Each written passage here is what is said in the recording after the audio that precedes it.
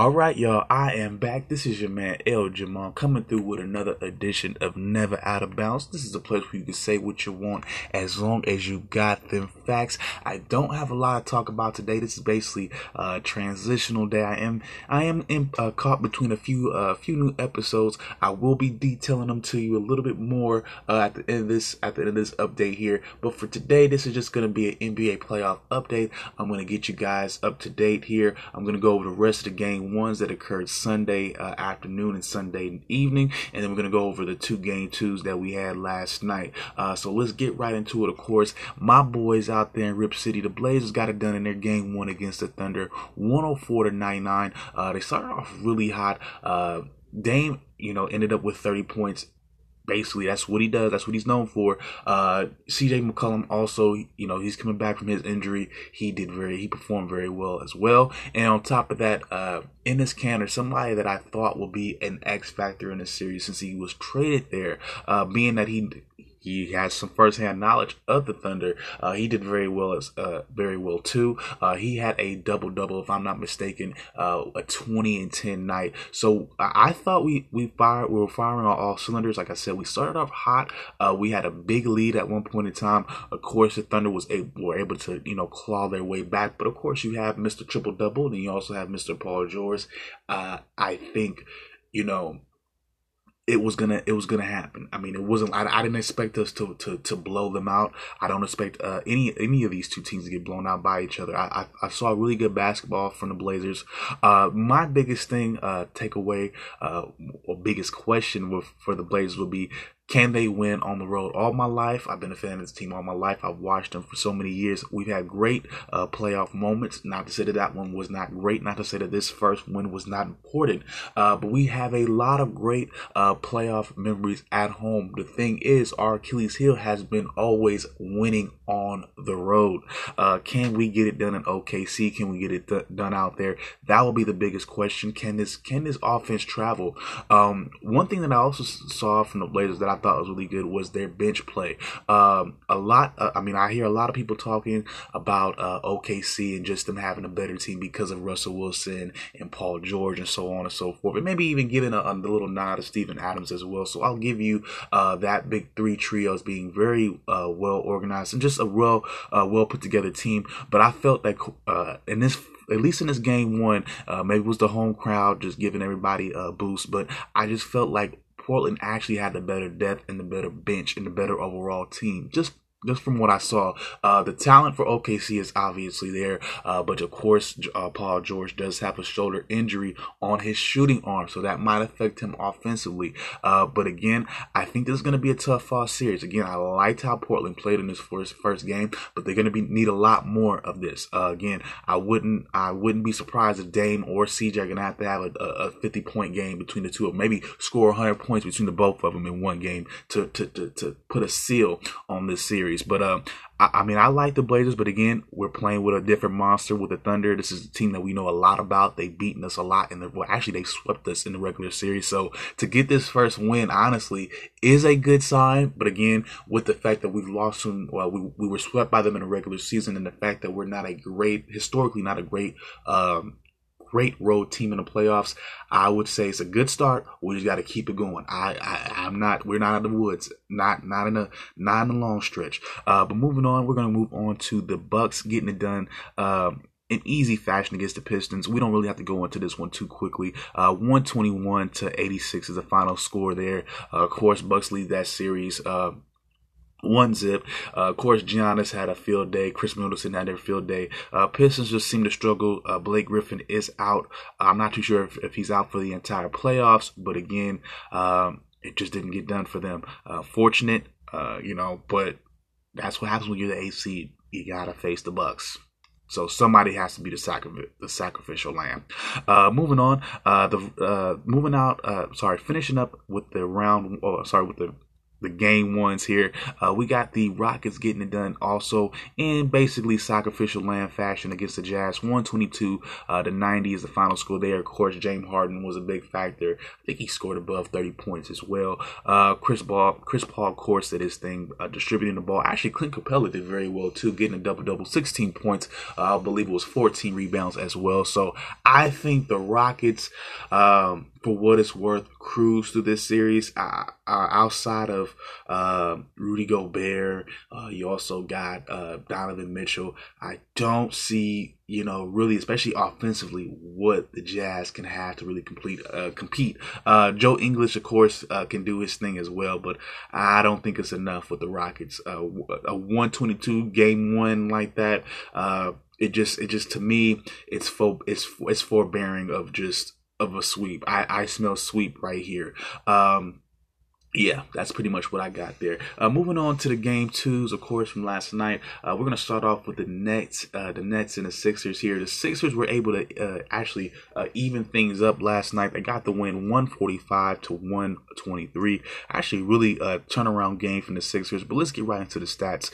For the Nets, they were led by their sixth man, Spencer Dinwiddie. He had 19 points and 3 rebounds. D'Angelo Russell, he had 16 points, 2 assists, and also 2 rebounds. And then also Rondae Hollis Jefferson had 15 points and 3 rebounds, coming off the bench. As for the Sixers, of course, they were led by Joel Embiid, 23 points and 10 rebounds from him. Really dominant in the second half. Particularly in that third quarter.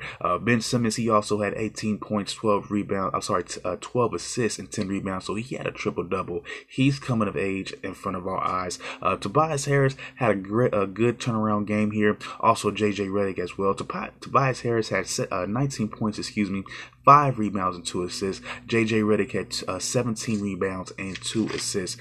Some takeaways from this game here, though, of course, is the big 51-point third quarter that the Philadelphia 76ers had, which is a record-breaking performance. I think if it wasn't the most points scored in a quarter, then it's damn near the top, or it tied the record or something like that. But again, a monster quarter from Philly. That game was actually close going into that quarter, going into the second half, and they just exploded. They also held the Nets down to 23 points, which also boded well from them, which pretty much helped them out. And pretty much sealed the deal. That quarter pretty much sealed the deal on the entire game. Actually, the Nets did outscore them in the fourth, but all the work that was done in the third, it really kind of didn't matter. Another takeaway that I got was Jimmy Butler. Of course, he was quiet in this game, only 7 points and 7 rebounds. I mean, of course, and the reason why I'm singling out Jimmy here is because, there's so much that's been said, so many storylines that he's been a part of. So it's just kind of surprising that he was quiet in a game 2 like this. I don't know. I mean, of course, he did pretty well in game 1. I think he scored about almost 20 in that game 1, if not more. But again, just to have 7 points, 7 rebounds, just really quiet. I thought that was weird. But moving on, in the final game 2 of the night, of course, the nightcap, the Clippers got the upset against the Warriors, 135 to 131. They also even up this series as well. For the Clippers, they were led by Danilo Gallinari. He had Lou Williams, He had 36 points coming off the bench, as well as 11 rebounds and 2 assists. Danilo Gallinari, their small forward, also had 24 points, 6 assists, and also 4 rebounds. And their young guy, Montrezl Harrell, also had 25 points, 10 rebounds, and 2 assists. For the Warriors, of course, they were led by Steph. He had 29 points and 6 assists. For KD, he had 21 points, 5 assists, and also 5 rebounds. Klay was also involved. He had 17 points, 2 assists, and also 3 rebounds. And then off the bench, they had some help from Kevon Looney. He had 19 points and also 5 rebounds. Some takeaways from this game: the Clippers, they came back from 31 points, which is the second largest deficit in NBA history. The Clippers also had 2 40-point quarters back to back, third and the fourth. They scored up, I think, 45 in the fourth, 40, about 41, 42, something like that in the third quarter.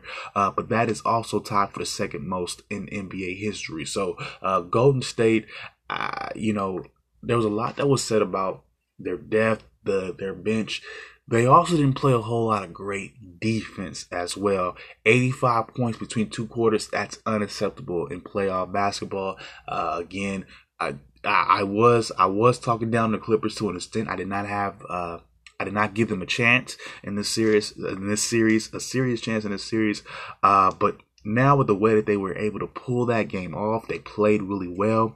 And now with DeMarcus Cousins missing the rest of the playoffs with a torn quad, anything goes. I think for the most part, Steph still did his thing with 29 points. KD, of course, got 21. And we all know he can score more. Of course, Klay got hot. And Klay didn't have a monster game, So, again, there's more that we can see from the Warriors, but I mean, the Clippers are giving it what they got. Of course, you have Patrick Beverley. He didn't score a lot of points last night, but he really played well defensively. Got a really crucial late steal on Steph Curry that led to an easy basket in transition that led to them getting back the lead, if I'm not mistaken. So again, they're playing. They're playing above and beyond their level, and I think this is a result of just years and years of you playing the same teams over and over again. They play the Warriors in the regular season, and if they're good enough, they're going to get a chance at them in the playoffs. So again, they've been playing the Warriors for a good amount of years now in regular season and even playoff basketball, that being the Clippers. So they're learning this team, like the back of their hand, and I think this is the result of that. I still don't think the Clippers win this series. I think this was a good win. I think this makes this series a lot more interesting, a lot more exciting. I can actually say that I can watch this series now, not worry about just a blowout all 4 games. I still think the Warriors can win this in about 6, but it's going to be a very interesting 6. And the Clippers do win. They do still win in LA. They won a good game in LA, in my opinion, as well. So this is very interesting, to say the least. And Colin Cowherd had an interesting quote this morning.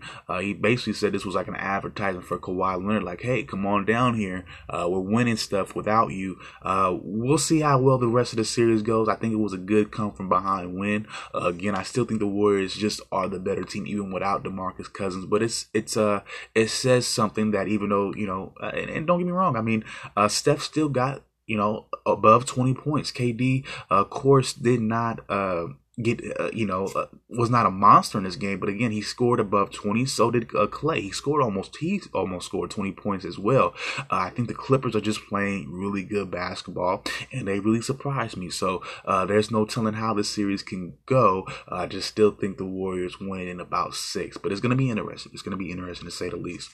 But for now, y'all, I'm going to call it a wrap for today. Like I said, my next episode, I will be going in on this Michigan State story that I just came across. Got some more details on it, but it is some sexual abuse cases. There's been some mishandling there on Michigan State's standpoint, and there will be a federal lawsuit filed against them. So we're going to get into that as well.